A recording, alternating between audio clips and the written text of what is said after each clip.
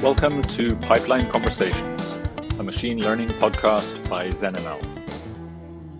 I enthusiastically read Kush Varshney's book when it was released for free to the world several months back. Trustworthy Machine Learning is a concise and clear overview of many of the ways that machine learning can go wrong. And so I was especially keen to get Kush on to talk more about his work and research. I also got a stronger sense and appreciation for how good MLOps practices and workflows offered a clear path to ensuring that your machine learning models and behaviors could become more trustworthy. Kush has done a lot of interesting work, particularly with the AI Fairness 360 and AI Explainability 360 toolkits that I'm sure listeners of this podcast would find worth checking out. But without any further ado, let's get into the conversation. Thanks, Alex, for having me on the podcast. My name is Kush Varshney. I'm a distinguished research staff member and manager at IBM Research, working at our TJ Watson Research Center, which is in Yorktown Heights, New York.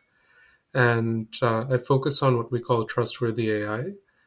So that's the idea that a lot of the models that we want to put into production from machine learning and so forth, when they're used in high-risk applications, we actually care about a lot more things than just their accuracy. So we want to care about things like fairness, robustness, explainability, transparency, and so forth. And the way I got to this point is when I first started working at IBM Research after I'd completed my PhD, was that we did a lot of applied projects with various sort of organizations who were using machine learning in new ways at that time. So back like 12 years ago. So many of them were related to some sort of people processes. So HR sort of problems, healthcare problems, etc. And by working on those problems, and then I also co-founded the IBM Science for Social Good initiative, in which we started doing a lot of applied projects with various nonprofit organizations and social enterprises. When I first started working at IBM Research, after finishing my PhD at IBM, we were actually working on a lot of applied projects with various organizations. So that included organizations looking at HR applications, so promotions, retention, hiring, things like that, as well as many healthcare sort of applications. And by working on those projects, as well as some projects that we did through a program that I co-founded called the IBM Science for Social Good initiative, where we work with various nonprofit and kind of social enterprise partners, we kind of learned about what are all those considerations that you have to actually have while putting these models into production in those high-risk sort of settings. So that's kind of how we got to the point that we did, and then started focusing our research on some of those topics as well. And what was it that kind of specifically attracted you? I mean, a lot of people work on applied projects in healthcare or whatever, but not all of them end up writing books about, trustworthiness in machine learning. Like, what was interesting for you? Yeah, I think I've always had an interest in the broader impacts of the work. So back in school, I did major in engineering and so forth, but I always kind of in high school and even throughout college was always interested in kind of other topics in the social sciences and so forth. So I think that has played a role. Also, I think being in a research environment at IBM Research, where we have a dual sort of mission, both to satisfy the client needs, but also then think about where we can take that further, was a big contribution as well, because it's not just about doing, it's not just about researching, but kind of basing the research on what we have done. So I think all of that combines to take me in that. So maybe it's worth just getting into the book a little bit. I have, somewhere in between skimmed and read it. Some parts of it went a little bit over my head, a little bit too technical. Other parts definitely would, even if you're non-technical, I feel like it's very clearly written and clearly presented. So thank you for it. It's clear you took a lot of time to make sure that it was consumable in that way, I guess. But maybe you could just talk about the the thesis of the book, talk a little bit about what you exactly mean by trustworthy, unpack that a bit. Yeah, sure. So the book is entitled Trustworthy Machine Learning, and I'm self-publishing it, so it's available for free as an electronic copy at trustworthymachinelearning.com and an at-cost paperback via Amazon in their international markets and so forth. So, so the book is about, like I was talking about earlier, kind of what are the considerations that we need for people to be able to trust these AI systems as they're being used in various sort of high risk applications. So the way that I kind of thread everything through the entire book is first by defining what I mean by trustworthiness, and the starting point is some of the literature from organizational management. And in that space, they've identified four main attributes that another person needs to have to be trustworthy. And I kind of uh, start the discussion in that way. So those four attributes are that the other person should be competent at what they're doing, so they can do what they say. Second is that they should be reliable, so that competence sticks around in different conditions, different settings, and so forth. Third attribute is some level of openness or intimacy with the other person, so that you can really communicate back and forth with them.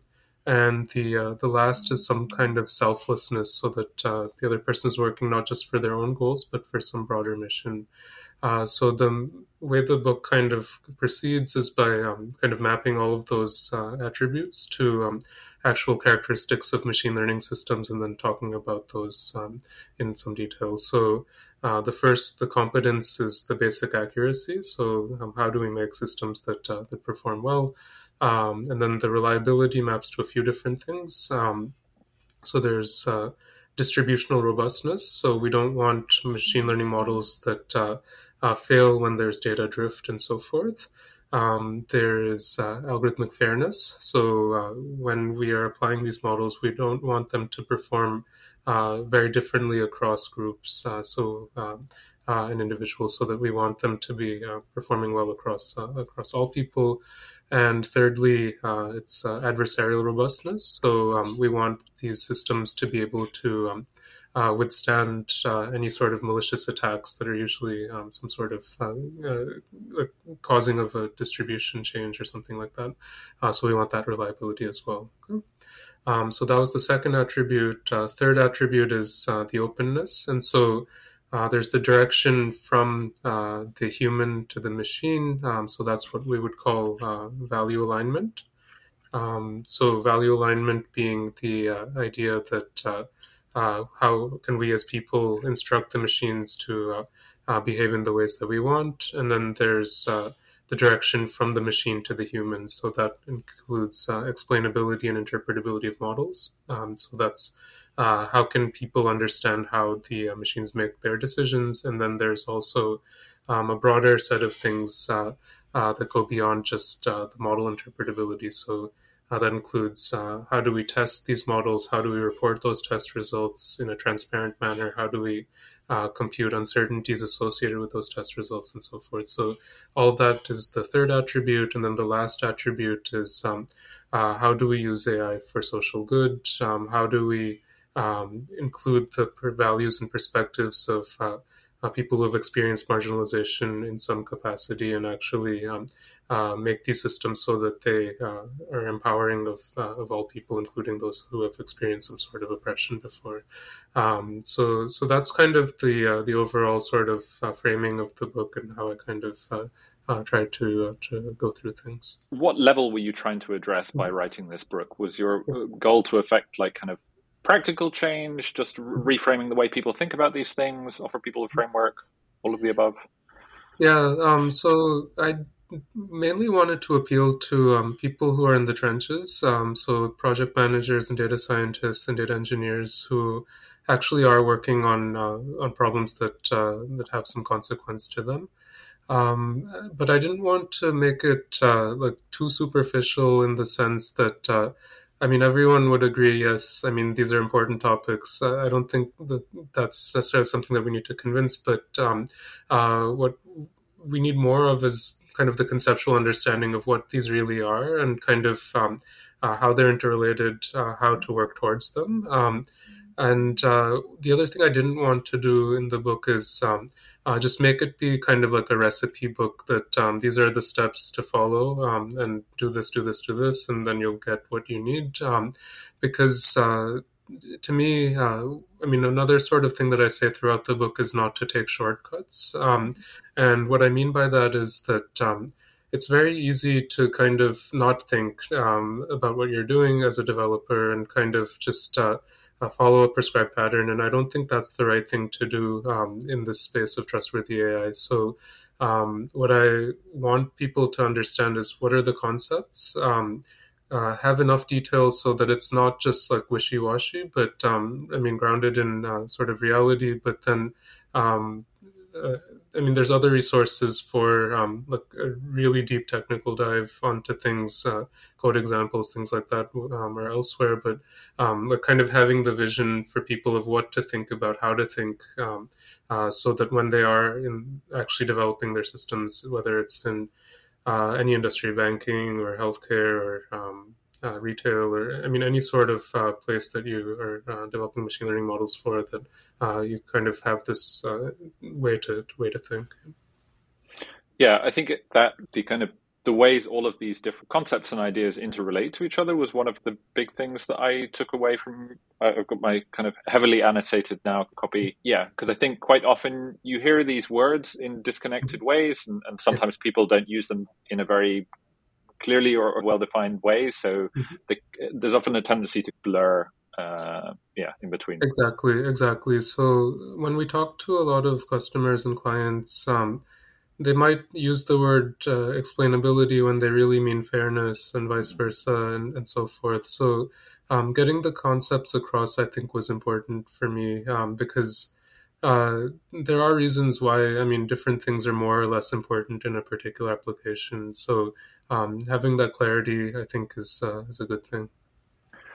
It feels like also that, I guess, of these four main areas that you explore, it feels like most of the effort, at least so far, and maybe this is my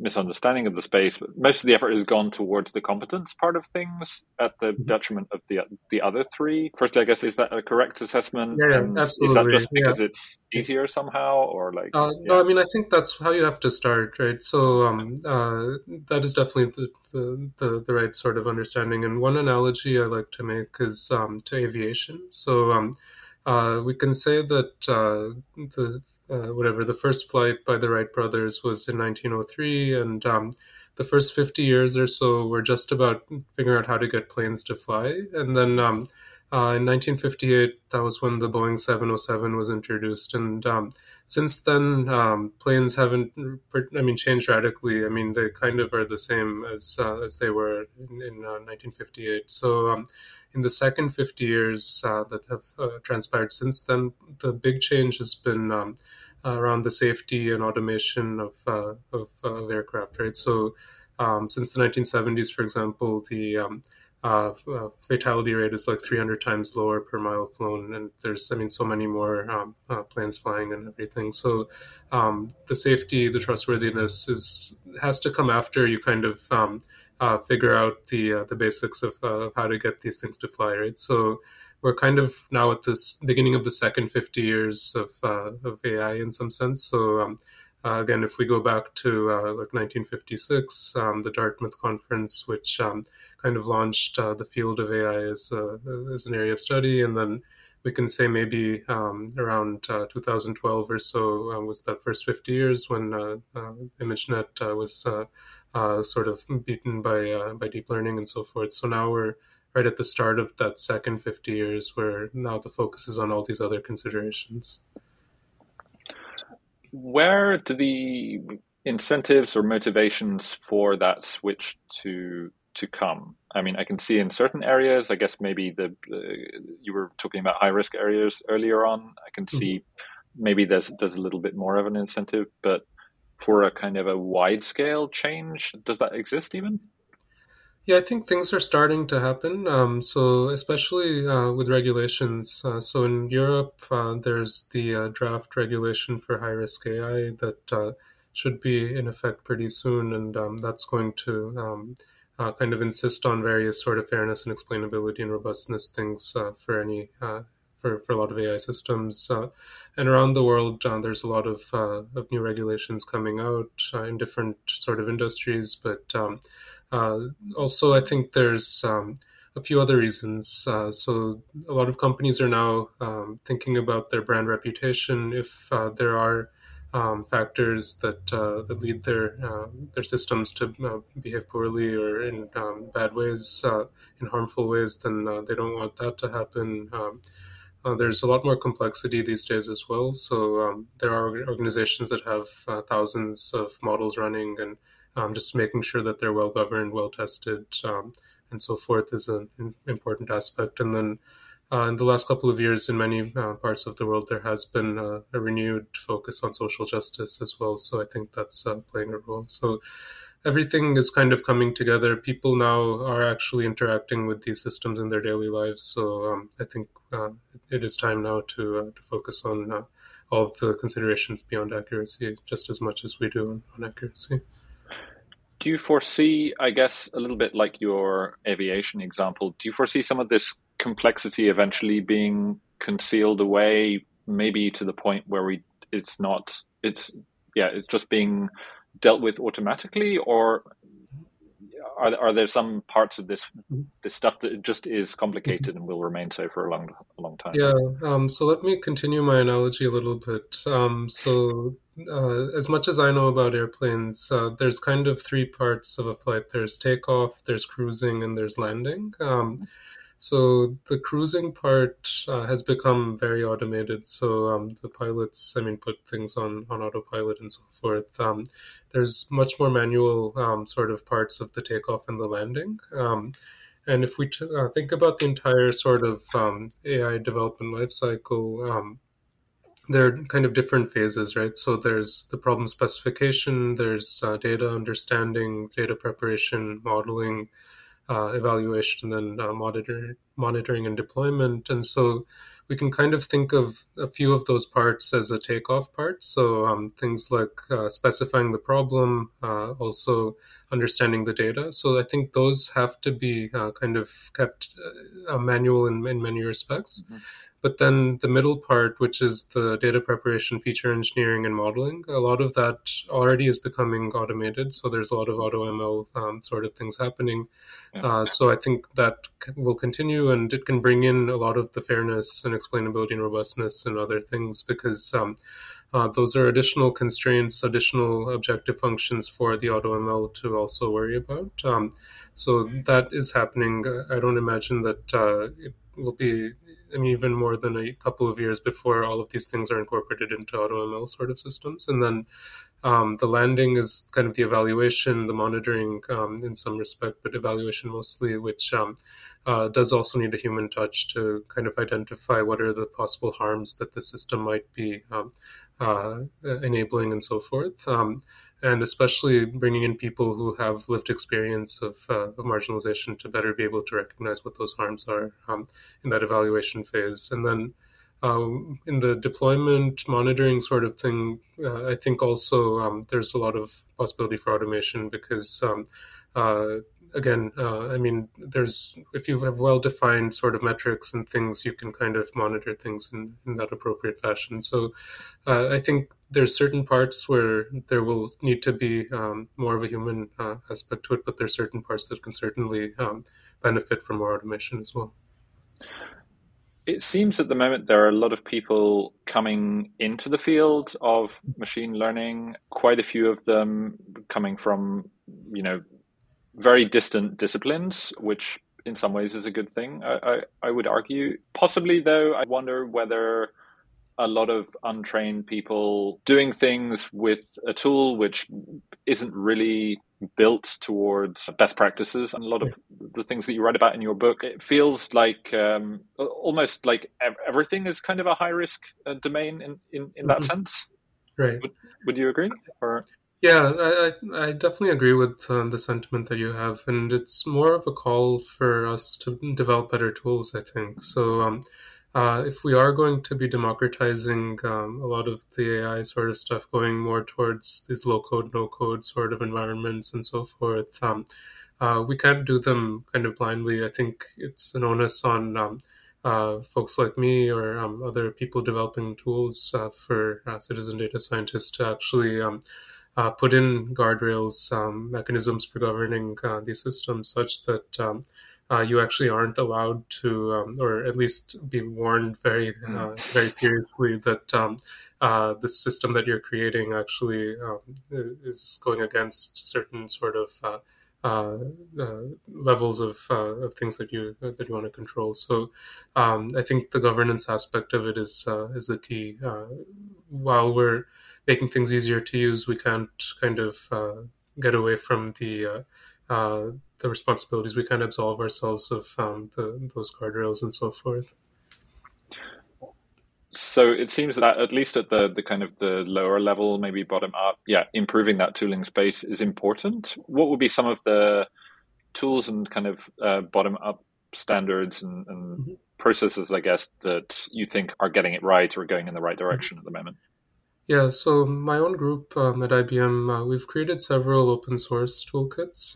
So AI Fairness 360, AI Explainability 360, Adversarial Robustness, Uncertainty Quantification, AI Fact Sheets as well, and Privacy and Causal Inference. And with all of those, right now, they're just, I mean, Python libraries, or in the case of Fairness, there's also an R library. And they don't have all of this other stuff that I was just talking about, right? So one thing that, at least on the IBM side, we're working with our product group with is actually to institute more governance around kind of the development lifecycle. So there's an IBM product called Watson Studio and Cloud Pak for Data, and in that we just kind of pushed for an AI governance aspect to it, which is based on our fact sheets sort of ideas. And that actually starts the process of people actually being explicit about what do they care about, what metrics do they want to put bounds on, and so forth. And does some automatic collection of what's going on and so forth. But I think there's a long way to go. I think even that is maybe too technical right now. So, I mean, we need to kind of bring that down to the level that more like a broader population can really work with and do some things good with. Something I wondered about as I was reading your book, obviously machine learning is somehow part of kind of a scientific process. People are doing experiments, and we've all heard and read about kind of reproducibility crisis in a whole bunch of different kind of scientific subdisciplines. Where does reproducibility fit into what you're talking about and what you've been writing Mhm. about? Yeah, that's a great question. So, yeah, I mean, if you're using a machine learning model to manage some business process, whatever, hiring or loan approval or what have you, uh, I, I mean, it's a different sort of reproducibility than in scientific discovery, I would say, because when you're conducting some science experiment to figure out some new sort of understanding of the world, you want to make sure that that understanding has external validity. It would hold up I mean, more generally than just the experiment that you ran and so forth, and would have internal validity so that even in that limited sort of scope that it would be able to reproduce those results, right? So the same sort of, I mean, ideas apply for using machine learning in other tasks, but since you don't necessarily, I mean, the internal validity, sure, I mean, exactly, you want the same sort of thing. The external validity is a little bit different, I would say, because you're not trying to necessarily discover like the laws of gravity or whatever. You're just trying to apply these systems in your setting to make sure that, in terms of the clients or the applicants that you receive, that the models are doing the right thing, right? So, I mean, the transparency, the documentation, the fact sheets that I was talking about can certainly help with a lot of those reproducibility sort of things. But I do think we want to make sure that we don't broaden the nature of the external validity beyond what we actually need for a lot of processes. So it's almost a downstream consequence of some of the rest of the things that you've been talking about. Mm-hmm. Yeah, absolutely. So, yeah, I mean, I think as long as we're kind of maintaining the right provenance, capturing the documents or the facts that we need for understanding what was done, then I mean, it's helping with the trust aspect, but it's I mean, just as much helping with the reproducibility. Where are the kinds of places, maybe not even specific places, but what kinds of companies do you feel are getting things right in this respect? Is it very, very large companies with a lot to lose potentially? Is it small companies who care a lot? Yeah. Mm-hmm. Yeah, I think it's a mix. Yeah, I mean, in certain geographies, certain industries, there's definitely companies that are ahead of the game, especially those that have traditionally been regulated, so in the financial services and so forth. But there's examples, both big and large, in all sorts of other industries that are pushing on trustworthy AI, trustworthy machine learning quite a bit. So I don't think it's necessarily based on the size of the company. I think it's more on the mission and whether uh, I mean, the decision makers, the people in power in those companies actually are devoting resources to focus on the trustworthiness aspects. So I think that's more of the reasoning behind it. But yeah, I mean, regulation, like I said, is also driving things. Mm-hmm. And we have all of these different roles in machine learning and Mm-hmm. kind of just doing things with data in general. Mm-hmm. Definitely following along from, don't take shortcuts, I guess, is don't just create some like token role for someone who's meant to implement trustworthiness for your machine Mm-hmm. learning. If we take that to its kind of conclusion, does that Mm-hmm. mean does that imply a kind of a rethinking how kind of the process is currently being implemented? Yeah, maybe. So going back to the previous point that you were making about automation, right? If we imagine a few years into the future, presumably the feature engineering, modeling, and the monitoring and so forth are going to be automated. So we don't necessarily need people in those roles anymore, right? Mm-hmm. So the roles that we need people for are the initial parts and the evaluation part, like I was saying before. So the role itself of defining, translating what the business problem is into a technical problem, that's always been a role that we need. I think it's just going to get heightened as the other roles get more automated out. So I think what we need to make sure about is that the people who are setting up the problems, that are figuring out what it is that we're actually doing, are thinking about the right things, that they are thinking about robustness and fairness and explainability and so forth, because at some level they can be in their own bubble and not even care or think about like what the big effects of their systems could be. So the more we can bring that thinking right at the beginning, I think it'll be helpful. Because and even if we forget about automation, right, any skilled data scientist, if they're given requirements, they will meet them. I mean, people are able to do that. There's no question about it. So it's about kind of setting those KPIs, setting up the requirements and so forth at the beginning. That's the place where we need to really focus, I think. Yeah, I'm wondering a little bit like what a platform built for fairness and Mm-hmm. social good like Mm-hmm. even looks like. There are so many kind of ML platforms, and Mm-hmm. particularly now with this kind of booming explosion of tooling in ML ops and so on. What you're envisioning, does it resemble what we have right now? Does it require Yeah. something different? No, I don't think so. I mean, I think the ML ops way of doing things is the right way. Yeah, I mean, spending the time and having the tooling to think through the different stages, having some continuity across the stages that can get enabled. I think that's right. I mean, having the monitoring observability sort of infrastructure, I think, is going to be the right ways to do it. So, no, I think.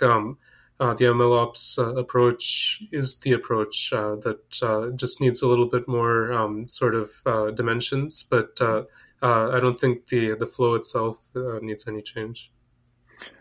And I presume that there's other non-technical shifts which need to happen as well.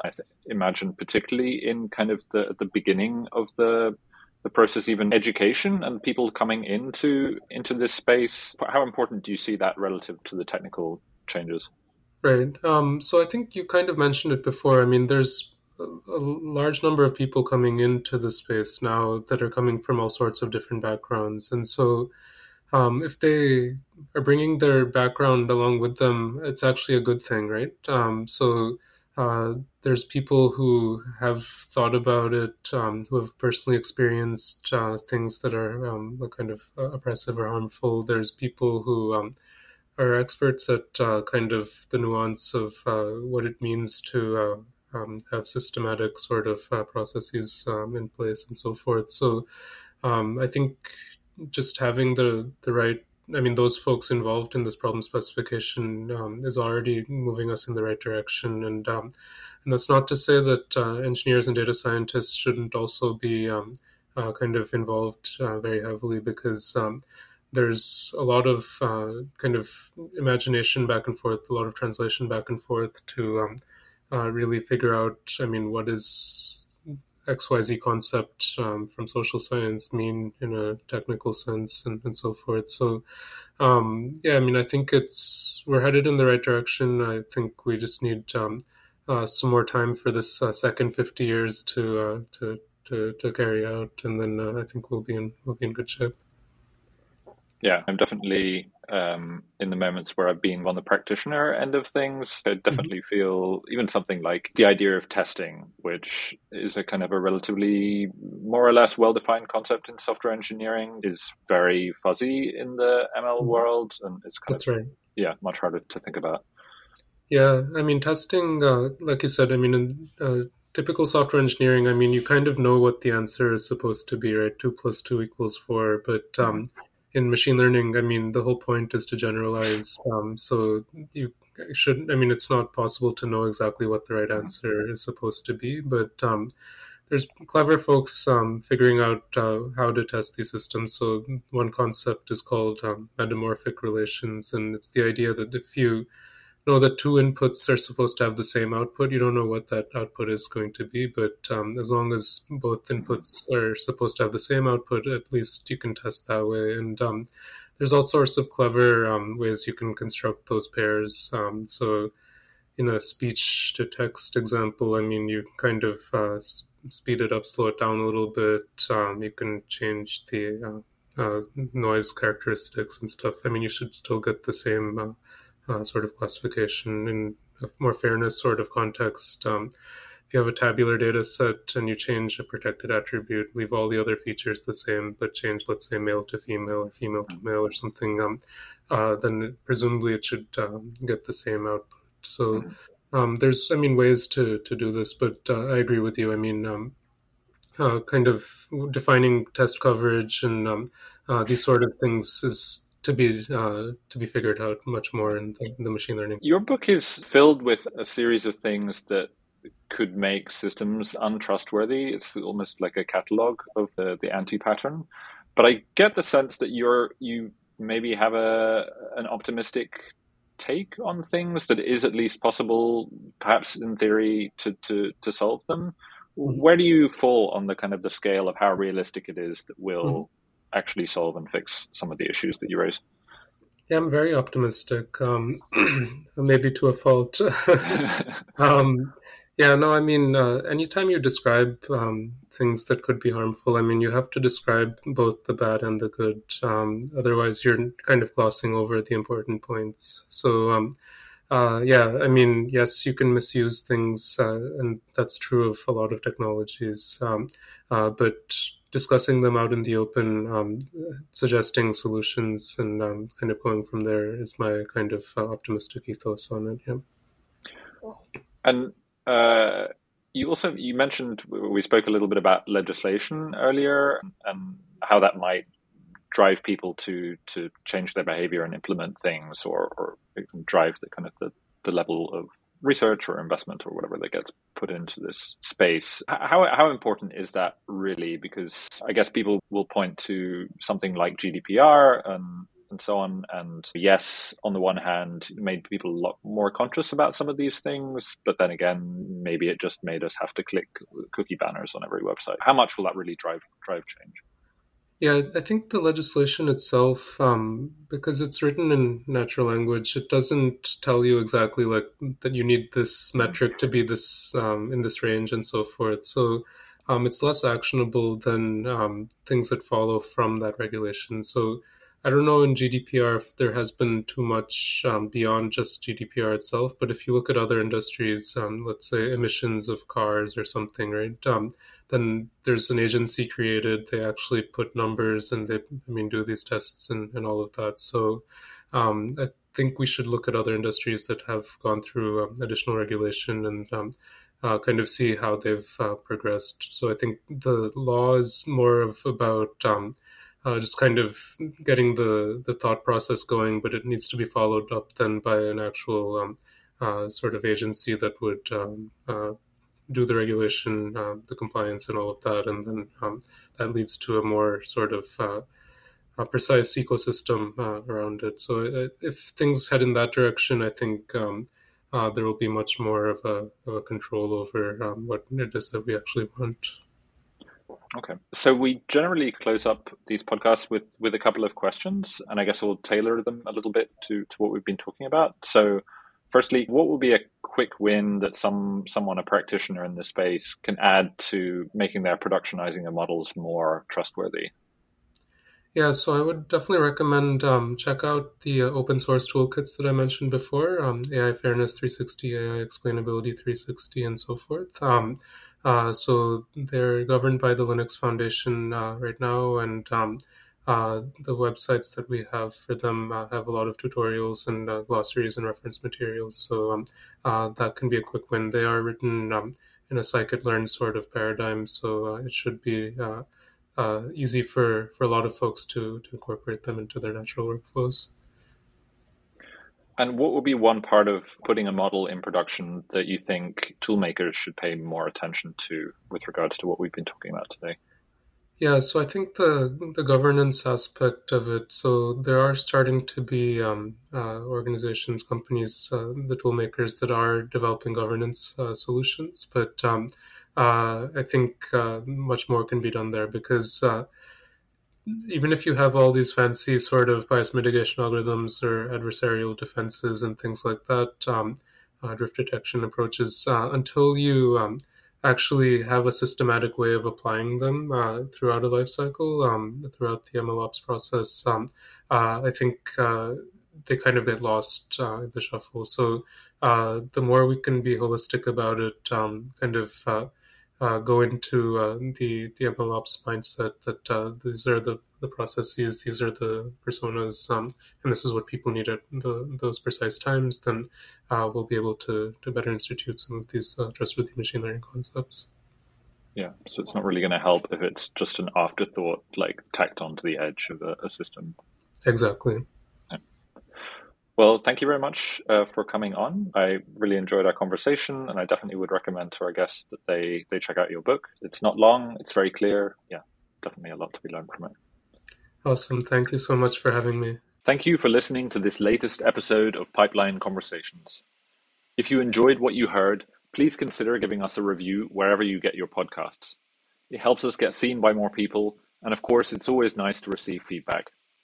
If you have suggestions for future guests, please send them over to podcast@zenml.io. Thanks. Until next time.